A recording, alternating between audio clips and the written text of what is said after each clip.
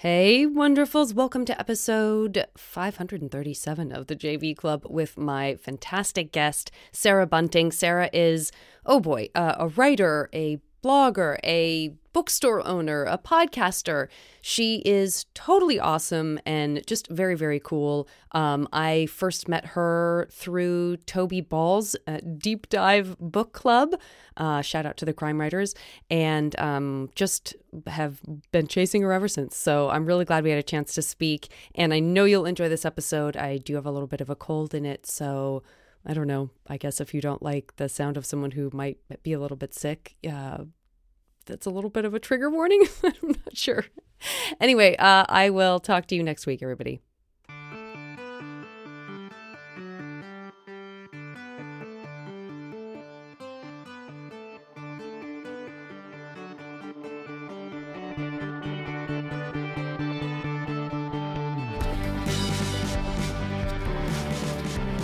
Hello, and welcome. This is the first, I don't know, what am I doing? Welcome to the podcast. I don't think I've ever done that in my life. The podcast starts like sort of in the middle of a conversation. And for some reason, again, maybe because I have a cold and I'm going to have brain fog, I felt like now was the right time to just come up with an impromptu welcoming to the show. I mean, I'm happy to be a pioneer in that regard. And also, hello. Thank you so much for having me on. I am excited and honored to be here. I am excited and honored as well. I'm going to go ahead and just very quickly, off the cuff, ask you, like, when you say pioneer, what I need to warn you is that if you had to go to a Mormon church as a child, the word pioneer has this very lofty association that I've never been able to shed. Like, I can't not hear, when someone says pioneer, I understand that, like, there's pioneers in all fields, and pioneers weren't just Mormons who were occasionally killing other white people and Indians to get where they needed to go. Right. But it's that they really indoctrinate you early, very early in the process of, because I, didn't stay in the church after I could immediately leave when I left home, and so, but that stuff is just in there. It's in there. Well, and there's certain words I just like to unthank religion and cults for ruining so many words, because I was sitting here thinking, okay, well, let's just come up with a synonym like vanguard. And then I was like, well, fuck, because Keith Rainier ruined that one for everybody. He really did. Yeah, he ruined a lot of things. I mean, volleyball was kind of bogue anyway, but if you were a volleyball enjoyer, not anymore. He ruined it. Middle of the night volleyball enjoyer. It was specific enough that you can have your volleyball during the day and it doesn't have to be tainted. Right. But if you're wake someone up in the middle of the night so they're confused and scared, and then you make them play volleyball with you, yeah, he might have ruined that. I mean, what a niche thing to ruin, too. Very much. God. Very much. Okay, because you obviously have a very strong passion, but also intellect that you point in the direction of true crime, and have a wonderful newsletter and a bookstore, and are just kind of a fantastic, erudite true crime resource. Gosh, thank you. I'm going to add, listen, you're so welcome. And everything I said was true. When we talk about cults, like, is there a type of cult that you stumble across that you're like, of course everyone thinks they're not, that they wouldn't be susceptible. But is there some, but if we are trying to break past that, empathize and understand that it could happen to anyone because everyone thinks that, is there a type of cult that you have come across even like, this is maybe the most likely if I were going to get sucked in? I don't know. I think it's more, as I get older, each successive cult that I learn about, I'm like more empathetic to the people who have fallen prey. Some of them, like, I just sort of never understand. Like, Heaven's Gate, I think, was the one where they all voluntarily elected to live testicle free, or however they wanted to put it. Yeah. But, like, I don't, as you get older, first of all, you see, like, I was also raised in a church, not the Mormon church, and my church was very sort of like post hippie, United Church of Christ, a lot of lapsed Catholics and families who came in jeans situation. My parents were not about that, but we were there every Sunday. And it was also a Baptist charter. So, like, people can't believe there were Baptists in New Jersey. There were a bunch. I'm one of them. Full immersion, baby. But Nice. the ways that all communities have of talking to each other and amongst each other, there is a special like argot that makes you feel like you belong. And I think the difference between a cult and a congregation or a community, like that line is a lot finer than I think we want to think about in a sort of day-to-day way. Yeah. So I think that it's not so much like certain cults being a little more like Bunting forward than others, but like me getting older and being like, I get it. And especially cults that have like famous people sort of in the B-roll of the documentary, right?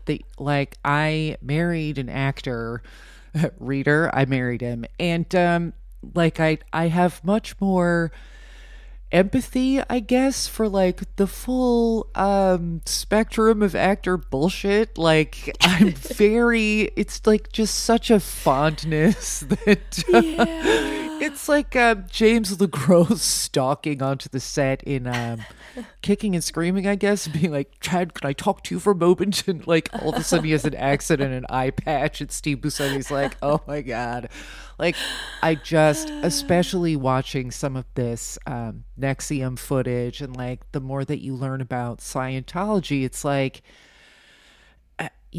this is cynical targeting, I'm sure, but at the same time, like, you look at someone like Juliette Lewis, who I think is perhaps emotionally frail, and you're just like, I understand why that works, and I don't judge you. Yeah. Yeah. So, yeah, but like sometimes I look at these like midnight volleyball sessions in Nexium documentaries, and I'm like, that's where you lose me. Like, if I have to feign athleticism for some sort of self-improvement, there need to be birds audible outside. We're not doing this.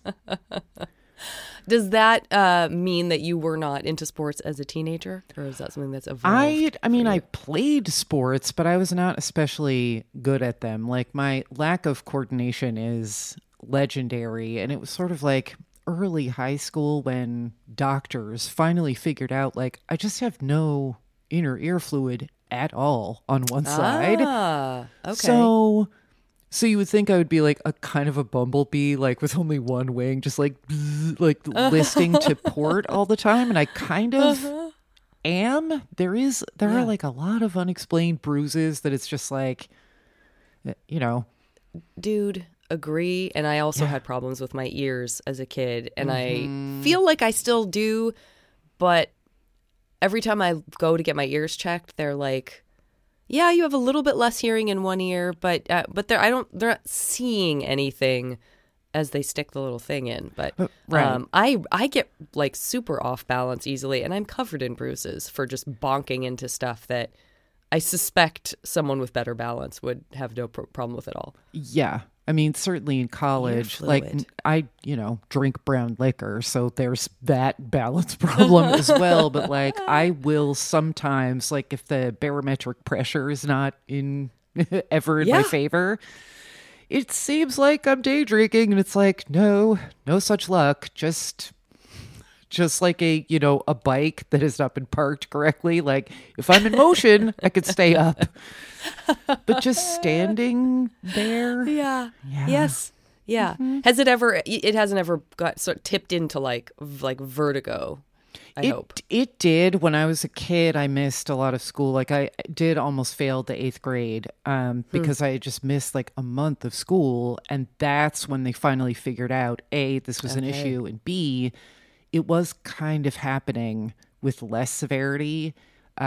at around the same time every spring, and like I'm at home from school in the den at my parents' house, and there's like a blooming forsythia right next to the open window. And it was like, why do I still feel terrible even laying down on the couch? Finally, like, I don't know how someone figured this out, but it was like, all right, well, if this is like, basically it's your sinuses that are broken. So why does this keep happening to lesser or greater extents every like April? Oh, right.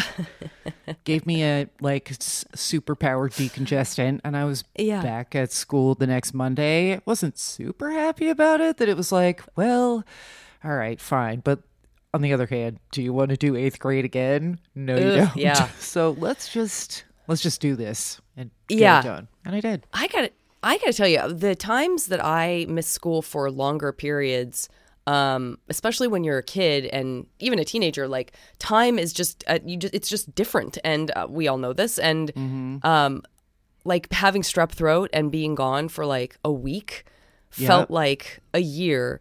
And I remember feeling like I went on this journey of like being super excited to be home, and then kind of getting bored and wanting to go back, but then still being too sick and not being able to.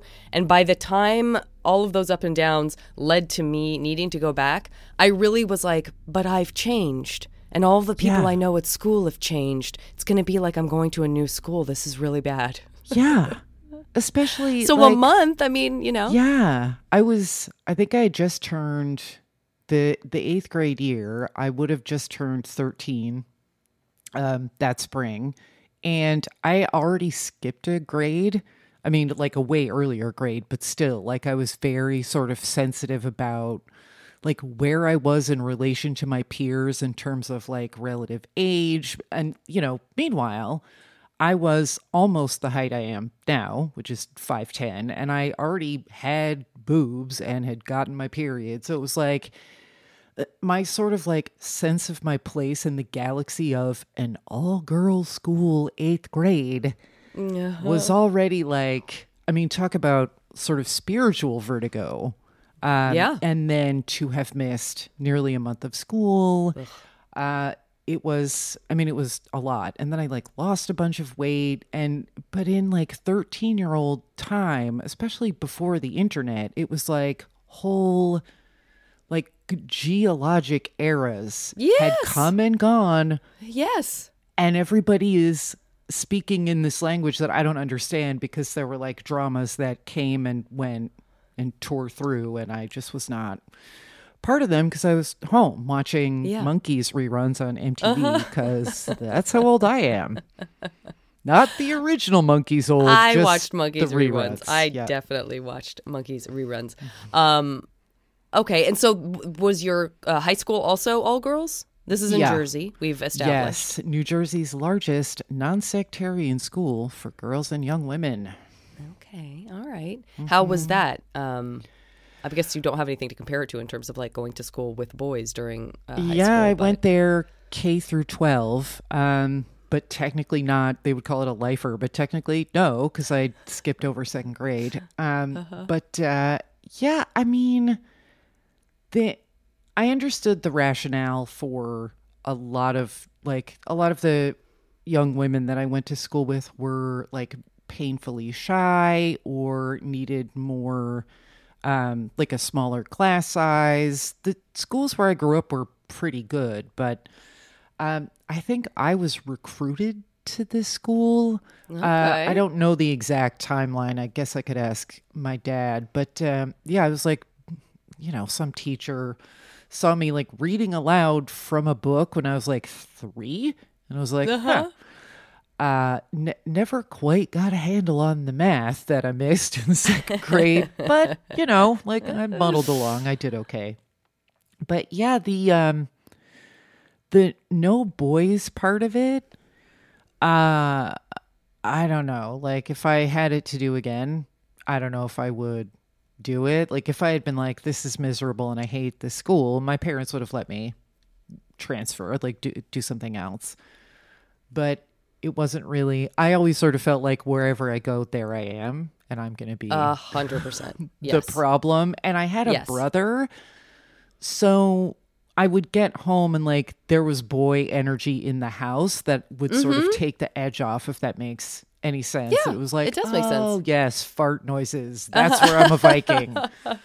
Yeah, if the example of having teenage boys in your daily life is your own brother, then I don't know that would incentivize anyone very much. Yeah, It might do quite the exactly. opposite. Yeah. Yeah. When you skipped second grade, did you test out of it, or was your first grade teacher like, guys, let's bring it in for a scrum here? I don't think Sarah needs second grade. Like, I think we can just ship her off to third grade. I think the situation was that I had been sent ahead to read, like for reading time with the grade ahead for always. And then it was like 2 grades ahead. And they wouldn't do it this way now. Now you're in like a gifted and talented program, or you have like, I don't know how they do it, but socially it's not considered useful to skip someone a whole grade or 2 grades. Right. But at the end of first grade, I think there was a meeting of the teachers in the primary school, which is up until 4th grade. And it was like, all right, well, she can read at like the high school level and she'll figure the math out because everyone's smart equally in all different areas, which not true. And it turns out my first day of 3rd grade, the teacher, oh my God, she just had this like hatchet face and was super mean. And I learned later she was the only teacher who didn't want me to skip. She thought that I was just like a mess, which was true. Ew. But then that's who you got saddled with? She comes in her whatever, like diagonal plaid wrap skirt, because it was 1980. And she's like, hi, my name is name. And I was born on my birthday is Halloween. That means I'm a witch. And then she just stood there. And behind me, the girl who always cried started crying. And I was like, oh my God, this was a huge mistake. Like, but you know, my parents left it up to me in theory, but they made it clear they thought I should do it. So sure. I was 7, and 7-year-olds are super neurotic and want to be told everything's going to be okay. I thought this was the path to that. Sure. And there I am in this. I mean, I can picture the light. I can picture my friend who I'm still friends with, Marin, sitting next to me. And she just sort of like put her hand on my leg and she was like, welcome to the NFL, Rook. Oh my God. Brutal. I think the teacher is still alive too. Well, too mean to die. I mean, I'm sure she has. Yeah, she has special lifelong powers that allow her to continue to be mean to her kids. You know, as we record this, her special day of evil portal lurking. opening is coming up. Jeez. There it is. There she. God. Well, I have a surprise for you, Miss Blah Blah.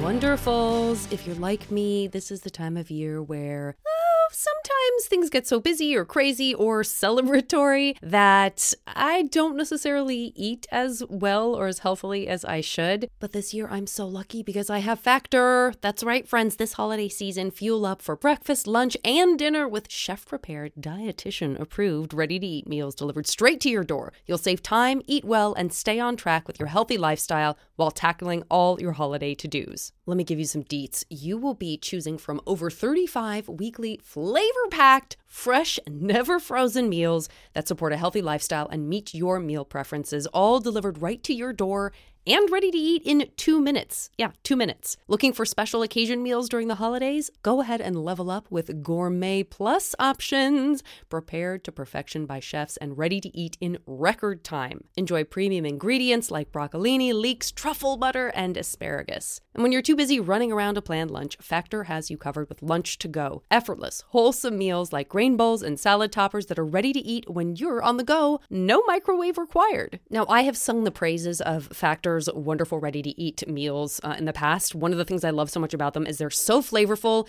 and so healthy, but they're reasonable portions and they're not salty. Somehow they figured out how to have just the right amount of spices without oversaturating the salt side, which definitely can be a problem with some prepared meals. Not Factor. So, wonderfuls, head to factormeals.com/JVClub50 and use code JVClub50 to get 50% off. That's code JVClub50 at factormeals.com/JVClub50 to get 50% off. If my math checks out, that's half off. Thanks, Factor. Okay, and so by the time you get to high school, I skipped kindergarten, and I'm also 5'10", so a lot of this rings true. But by the time you got to high school, did you feel like you had sort of acclimated to that? I mean, you did say that there was always a sort of sense of kind of where do I fit in this universe of hormones and stuff. But what was your high school experience like in terms of like the friends that you had and kind of what you were into when you weren't at school? I mean, I think some people had it worse, but I think between the skipping a grade and just being kind of high strung is the phrase that my grandmother would use. And, you know, she was high strung as hell also, but the way she would put it, which always made me roll my eyes, was like, you know, don't be so high strung, like it was a choice and like anyone would choose to feel beset by the world the way I always felt every second. So high school was okay. In terms of the age difference, parts of it were exacerbated because like everybody's trooping off to driver's ed and I was still too young to even take the test in our state. So there was like little things like that and like getting ready to vote in an election, like that stuff. But also, like, first of all, I had gone to this school always. So socially, I did not really know any boys except from church. And like any boys that I did know, I was like half a head taller than them, at least. I knew really a lot about baseball and had absolutely nowhere to go with that 90% of the time, except like reading the sports section with my dad and complaining about the Mets. And any boy who like had an opinion about about baseball, and then I just like a gust of information would be released and flatten this individual. So like the age difference among my peers was not like the sort of catalyzing problem, I guess, when I was in high school, but there was a lot of other shit going on, basically, like, anxiety disorder that I wasn't dealing with. And because it was the 80s, like it snowballed to this insane degree before I even felt like I could sit my parents down and be like, I don't know what my problem is, but you got to find me someone with a counseling degree, which they did, and it all worked out. But I did just feel kind of like possibly there had been some day of instruction or unit in second grade or in eighth grade when I wasn't there, or when I had chicken pox in fifth grade or whatever it was, that was like, here is how you talk to people, you strange girl who isn't really allowed to watch TV and knows more about, and like not just like current present day baseball either. Like I read all my grandpa's baseball books.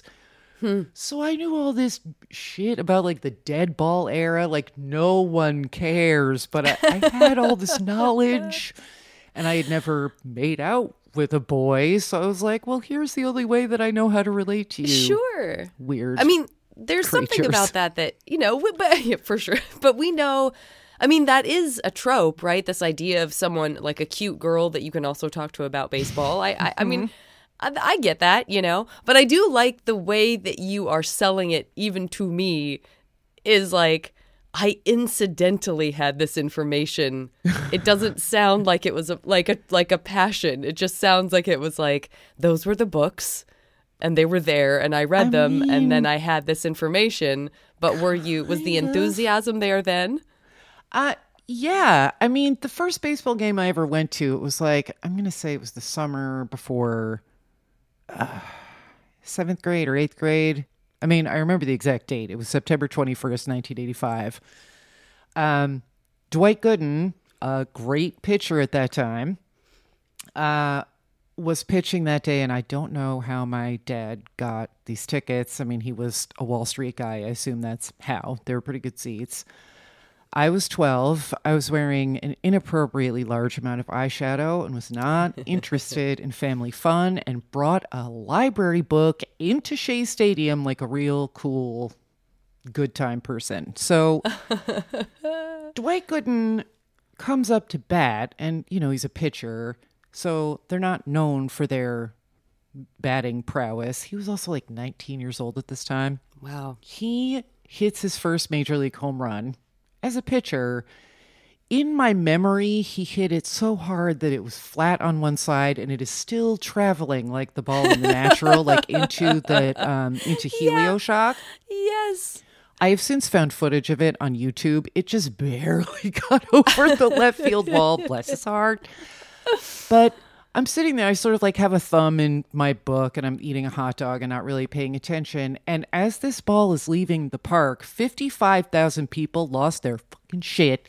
And I was I just was like joy. Yeah. Noisy joy that you could feel in your bone marrow. And I was like, what is this? Yeah. This seems rad. Yeah. So by the time we get in the car to go home, I'm like peppering my dad with all these questions. And he's like, well, I have a whole shelf of books. And like the season was almost over. So I had the whole winter to read up on like the Fireside Baseball Companion, which is full of like country songs about dudes named Deacon. Like, okay. Like there was a whole chapter about Christy Mathewson, war hero. Like who cares about this stuff? And I also suffered from insomnia, which a lot of these books were like they worked a treat. Oh my God. That one Ty Cobb book. I should have just thrown it in the garbage along with Ty Cobb. But I legitimately loved it and still do. Everyone, as we're recording this, the World Series is about to start. Everyone's like, oh my God, Arizona versus Texas Rangers. Who cares? Like, I'll watch any baseball. Like, yeah, minor league baseball, the fake games that little kids play at the Field of Dreams field. Sure, whatever you want. But it was and now that's like sort of normal. But the number of times as a teenage person and up through college that I would just sort of not even thinking, make some observation about baseball. And then it was like record scratch. And I'm like, guys, they're breasts, not a brain tumor. I'm allowed to care about something besides figure skating. Sigh. Yeah. That's amazing. Yeah. I mean, I was trying to think if there was anything. I mean, Did you have a relationship with your dad where like your dad was cool and like the stuff that your dad liked was cool also? So even though you were the eyeshadowed kid with a library book going to the stadium, there's still something kind of like seeping in anyway. That's like, I mean, my dad is cool. Like that is cool that we have these seats. Or was it just really a truly like, I will not like anything that this person likes and then begrudgingly? Oh yeah, no, that was, I mean, my resistance to liking something that a parent liked would absolutely 100% have been focused on my mom. And so same. That relationship was definitely, and my mom, may she rest. My mom was super difficult, but part of that was because we were a lot alike. And she also was like rad and cool in a lot of ways, but like mother-daughter shit is what it is. Like it is real. Yeah. It was not a like peaceful it was loving, but not peaceful relationship. But my dad is like the evenest keel in the sea. I'm the oldest and the only girl, so there was all of that working in my favor. And he, he's not without flaw, but being able to, like, that was kind of our whole relationship at that time because he had not had sisters. He was born in 1942, like to this day, after a half century of knowing me and being my parent. If I am in tears, still does not know what to do. Like if it's not a diaper change or feed it situation, he's like, eh. And like my niece too. He's still like, she'll be upset about something. And, my sister-in-law and I are like sort of engaged with it. And he's just like, he's like looking for tongs of some kind. It's like, oh, Dave Sr., like, why are you like this? Well, he's in his 80s. That's why. Yeah. He's like this. Yeah. But that, having that like channel of communication where it's like there's two newspapers on the table first thing in the morning. Yeah. And I read the Mets column on one and hand it to him. And then we trade. And it's like, morning, Sam. Morning, Ralph. And then he'd go to work. I'd go to school, filled with thoughts of loathing directed at Mets management. And so we were able to have a relationship through this team, which, as frustrating as it ever was, I think it did that for a lot of parents and teenagers. Is like sports. At least we could talk about that and agree. Yeah. Yeah. Were you doing anything at school that was sort of like, a step up from I'm going to school to be at school to get through school? Were you like in a theater department or, editing the newspaper or the yearbook or anything like that? It will probably not surprise you to learn that I was a literary magazine person. And I also wrote there was a pseudonymous column in the newspaper that I wrote that I was like tapped to write. And so, yeah, a lot of poetry. Yeah. A lot of poetry. For what it wasn't too bad. Like that was my thesis in university, was my poems. So, and like every now and then it's like, if you think you're like hot shit, just go back and read some literature that you wrote when you were 20 and just everybody just don't get above your raisin is what I would say. But some of it is really horribly embarrassing, but a lot of it is okay. And it's like, all right, I had to do this and now we're going to think about something else. But yeah, I wasn't not huge into extracurriculars. I did some theater, not a ton. I played JV sports, not especially well, but I tried to, not bring dishonor to the Kent Place Lady Dragons on the tennis team. Mm-hmm. I think the photo I submitted to you was from freshman year, and I'm pretty sure that... Oh, no, that was the next year. Sorry. There was one school picture where I forgot it was picture day and had to borrow a sweater from somebody because I had my field hockey uniform on. Oh. Yeah, that's pretty cute.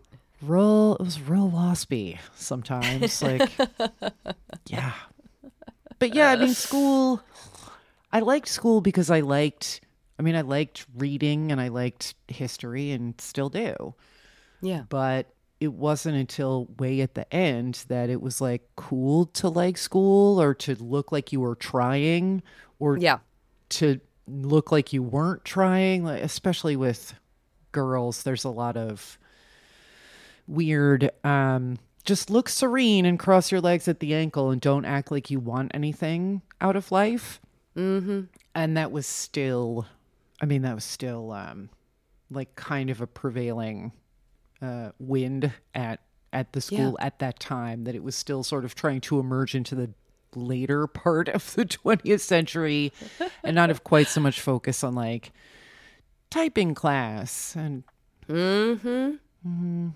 Yeah. I mean, typing class was great. Thank God they gave me typing class because that got me a lot of jobs after college. But yeah. I was going to say, yeah, some of that stuff that feels like an eye roll ends up being like, well, yeah, I guess I did really benefit from that. Yeah, got me a union job. Amen. Got you a union job. Mm-hmm. And were you a music person? Were you a teenager who was like, these songs understand me?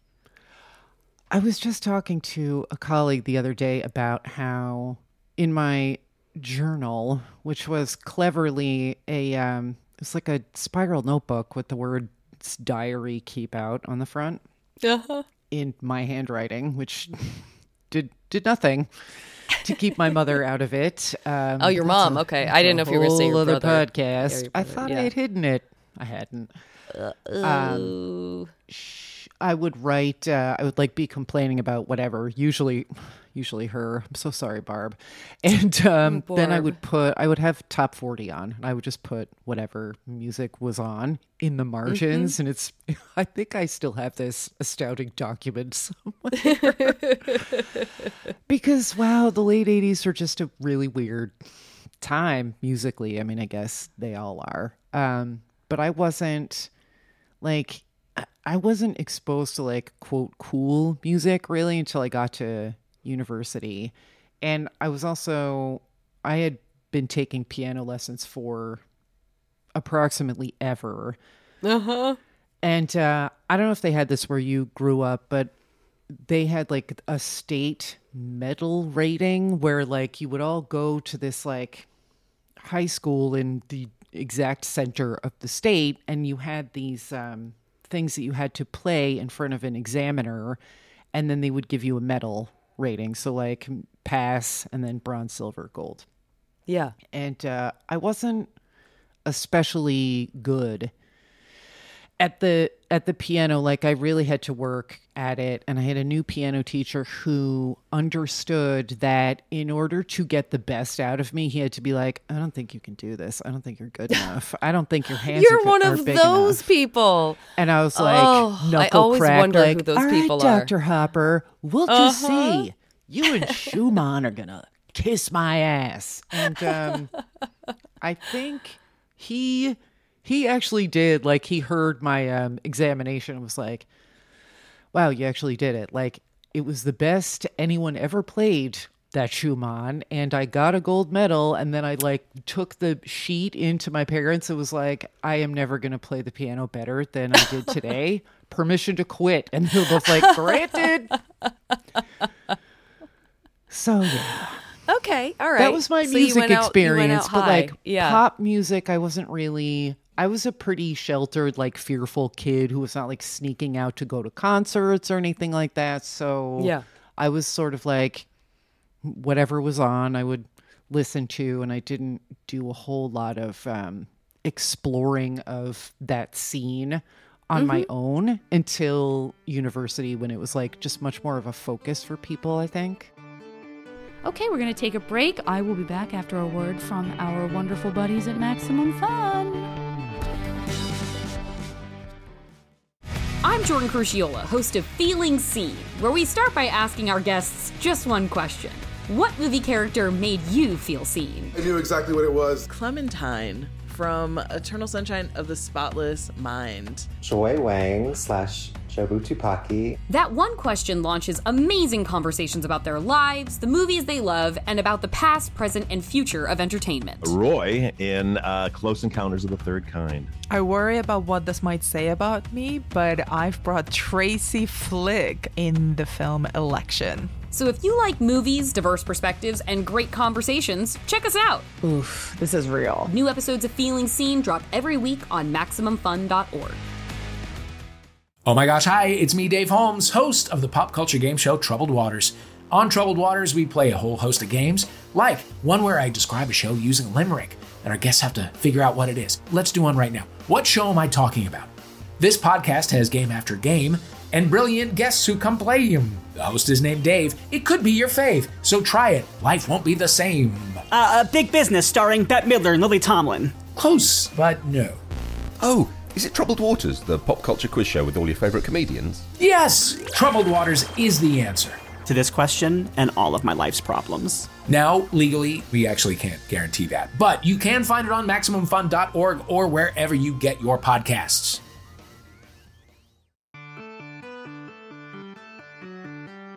I'm going to get into this MASH game with you. Okay. And I am very much looking forward to your answers. God. You're just going to give me 3 of each. And in the end, we'll find out what this alternate universe that we're building for you is going to look like. Excellent. I am going to start with, let's just deal with some baseball right off the top.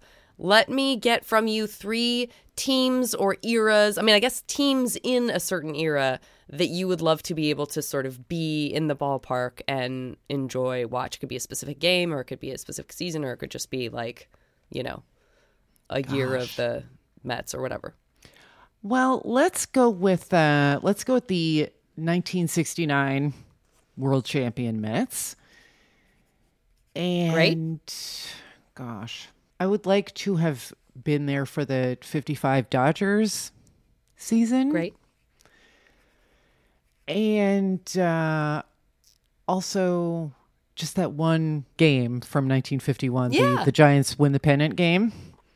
Giants Dodgers. So Giants Dodgers. mostly I'd like to just go.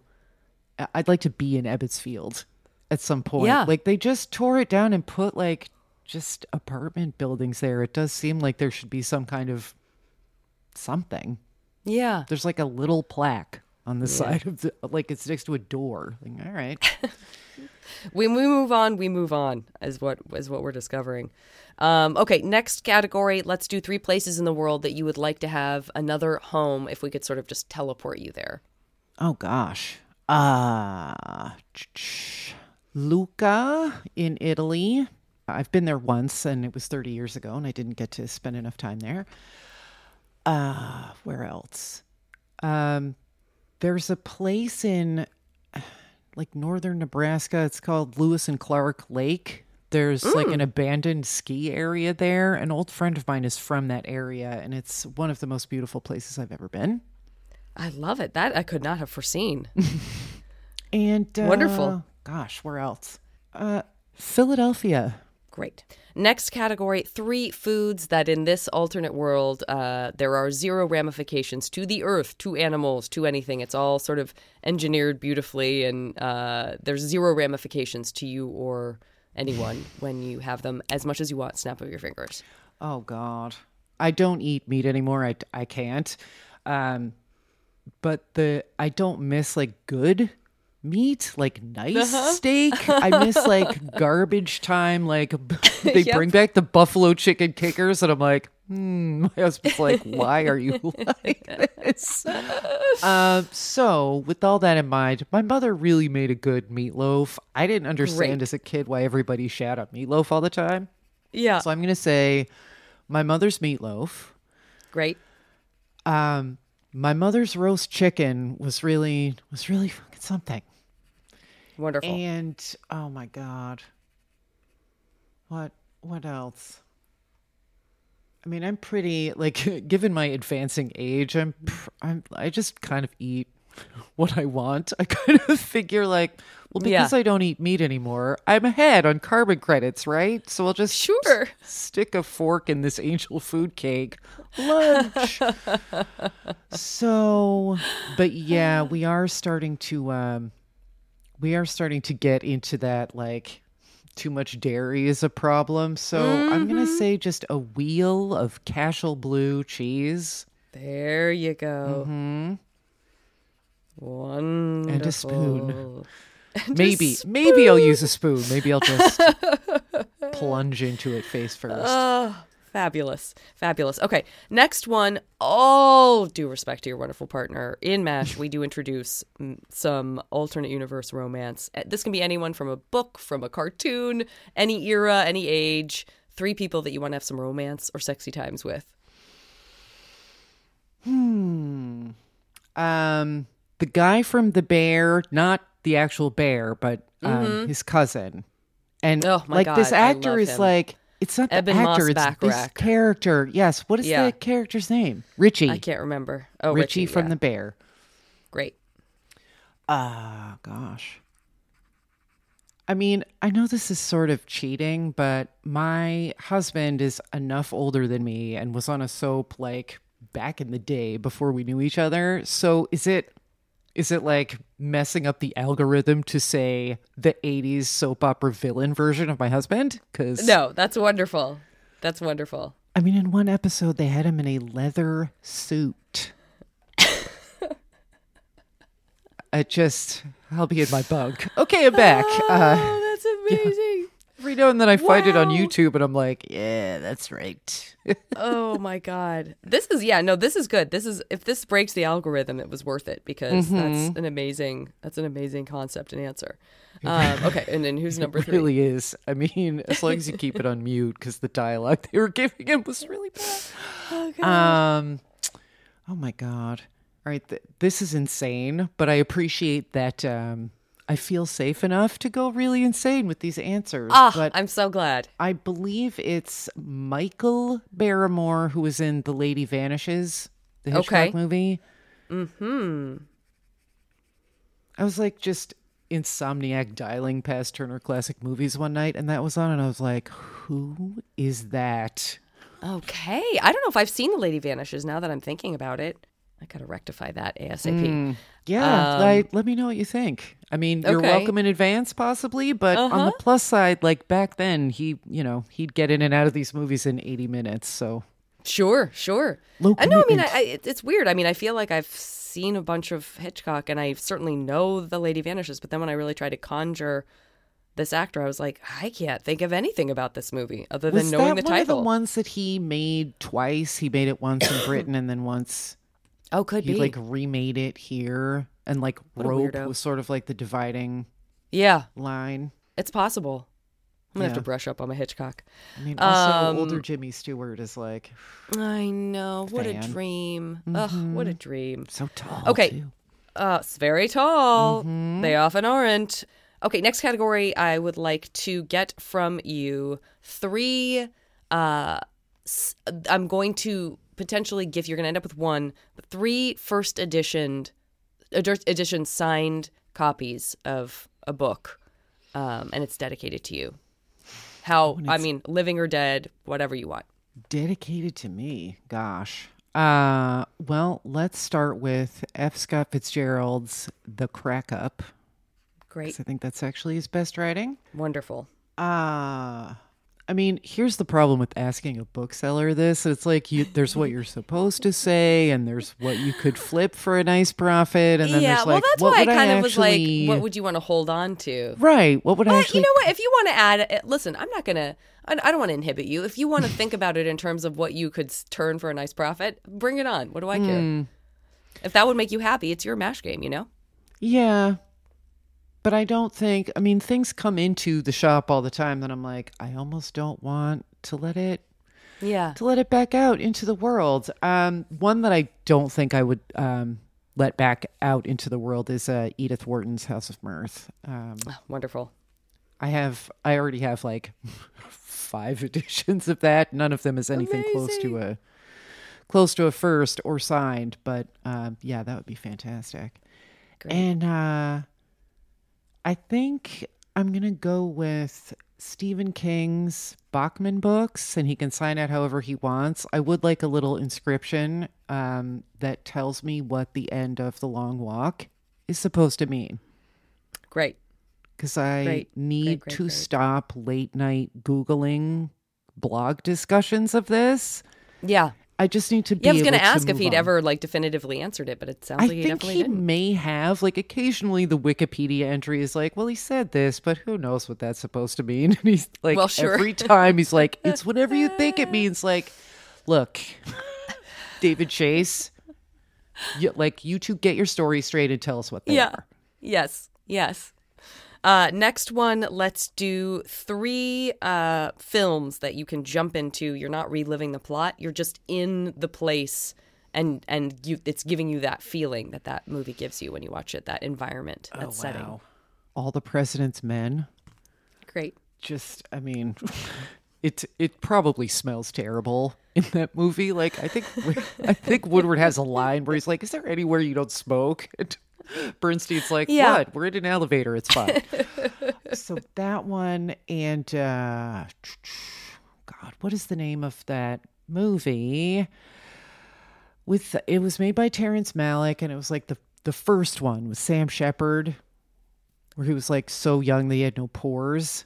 Why can't I pull this name? Do you know what I'm talking about? It's not Badlands. Yes. It's the next one. It's not. Well, that's the problem. Is all I can think of is Badlands. Yeah.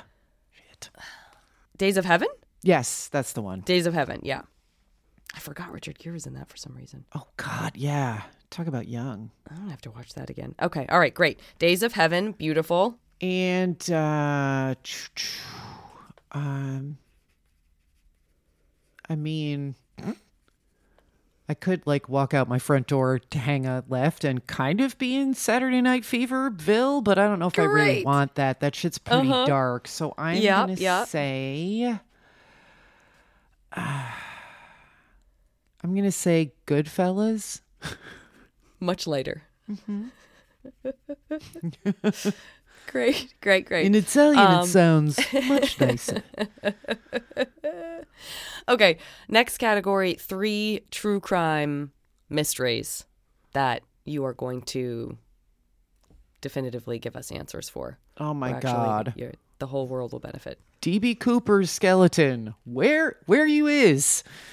Great. What exactly happened on the Lindbergh estate, and how much did Hauptmann have to do with it? Great. Because I think he did something, but I don't think he did everything. Great. And, I mean, this is sort of a local thing, but it happened right before I was born and like 2 miles from the hospital I was born in. So her name's Jeanette De Palma. Mm-hmm. She was found in an abandoned quarry in Springfield, New Jersey. Every time there's an update in the case, it's because some asshole left a bunch of Blair Witch twigs near the site where her remains were found, and then calls the state troopers dicks. And then in the 80s, it was like, well, it was Satan. Like, it's of course just never Satan. Satan has so much better writers than you guys give credit for. Come on. So those are my 3. Great. Those are beautiful. Okay. And then final category, let's do alternate universe careers that you get to try on. And we're just going to assume it's the highlights. No career's perfect, but these are going to be the joyfuls. Okay. I mean, I guess I could still do this, but who has the time? I think I would have been a pretty good lawyer. Like, I think I could write it and sell it. Great. Learning all those like 16th century tort laws, I'm not sure, but so lawyer, equestrian dressage. Oh, wonderful. Because I like horses. I'm a horse girl. And seamstress, let's say. Great. Wonderful. Okay. Give me a number between 1 and 8. 2. Great. Okay. I'm going to use that number to come up with what can only be described as a very scientific result. Oh, yes. This 100% guaranteed MASH future. While I do this, would you mind telling people where they can find you, about the bookshop, anything you would like people to know about, and almost said succumb to. My brain fog came back right at the end. What would you like people to succumb to, Sarah? If you would like to fall under my spell, come to the baritone. I have a whole bunch of podcasts, but if you'd like to hear me talk more about TV, I do that at Extra Hot Great. If you'd like to hear me talk specifically about I was going to say later Melrose, but it really is end stage Melrose. We're on season 7 right now at Again With This. Then we're going on to Dawson's Creek, which is what started it all. And I also have a pop music podcast with the great Mark Blankenship, and that's called Mark and Sarah Talk About Songs. On the true crime side, I can be found at bestevidence.fyi. That's our week daily newsletter. Me and the great Eve Beatty. And the bookshop is called Exhibit B Books, because my last name starts with a B, but mostly it's secondhand books, and that's what's up there. It's all true crime.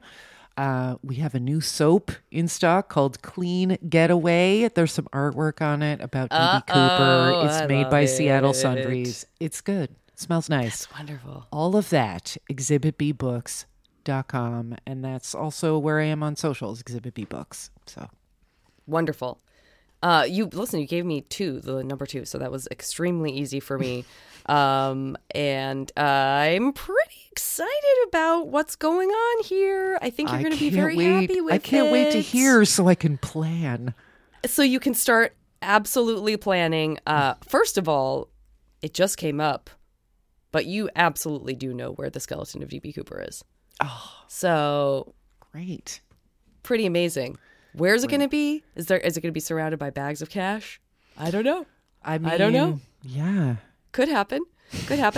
So you have answered that question for the ages. We all thank you profusely for that. You have a wonderful mansion up at Lewis and Clark Lake. Oh, yes. In Nebraska. Love it. Which I'm imagining if it's a mansion up in Nebraska, you could have like the biggest like castle anyone's ever seen, and it would be like what a house in New York costs. So yeah, probably a mansion is a mansion. I chose well number wise. You chose very well. You can also watch the 69 Mets at their best, doing their thing whenever you want. You can jump into Days of Heaven, so I'm glad we figured out what the name was. Yeah, whenever of this you is want. In Nebraska, like it's right next door to the Field of Dreams too. Let me tell you, great. We don't have to set it. I mean, this is your other home, so you can be where you are now or be in Nebraska, and any of this can be taking place.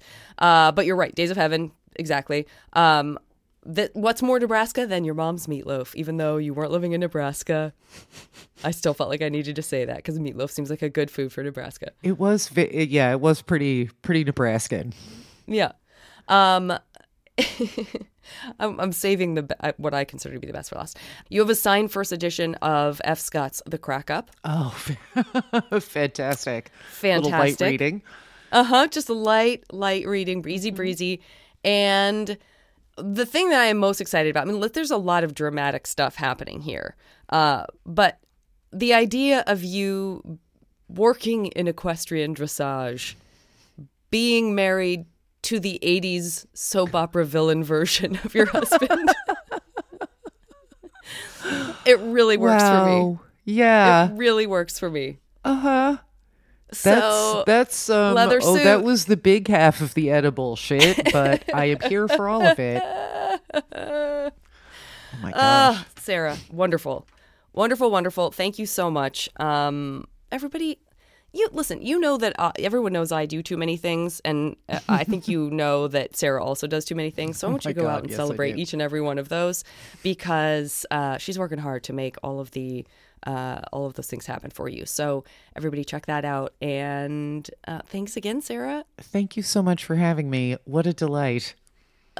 MASH Universe. Yeah, never disappoints. Stop by the mansion. We got plenty of room. I'll talk to you all next week. Goodbye. Thanks for putting up with my cold.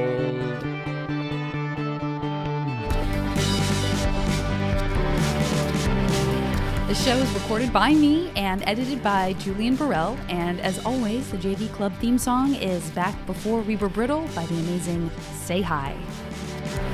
Hey, remember when we could save kittens from trees? Maximum Fun, A worker-owned network of artist-owned shows supported directly by you.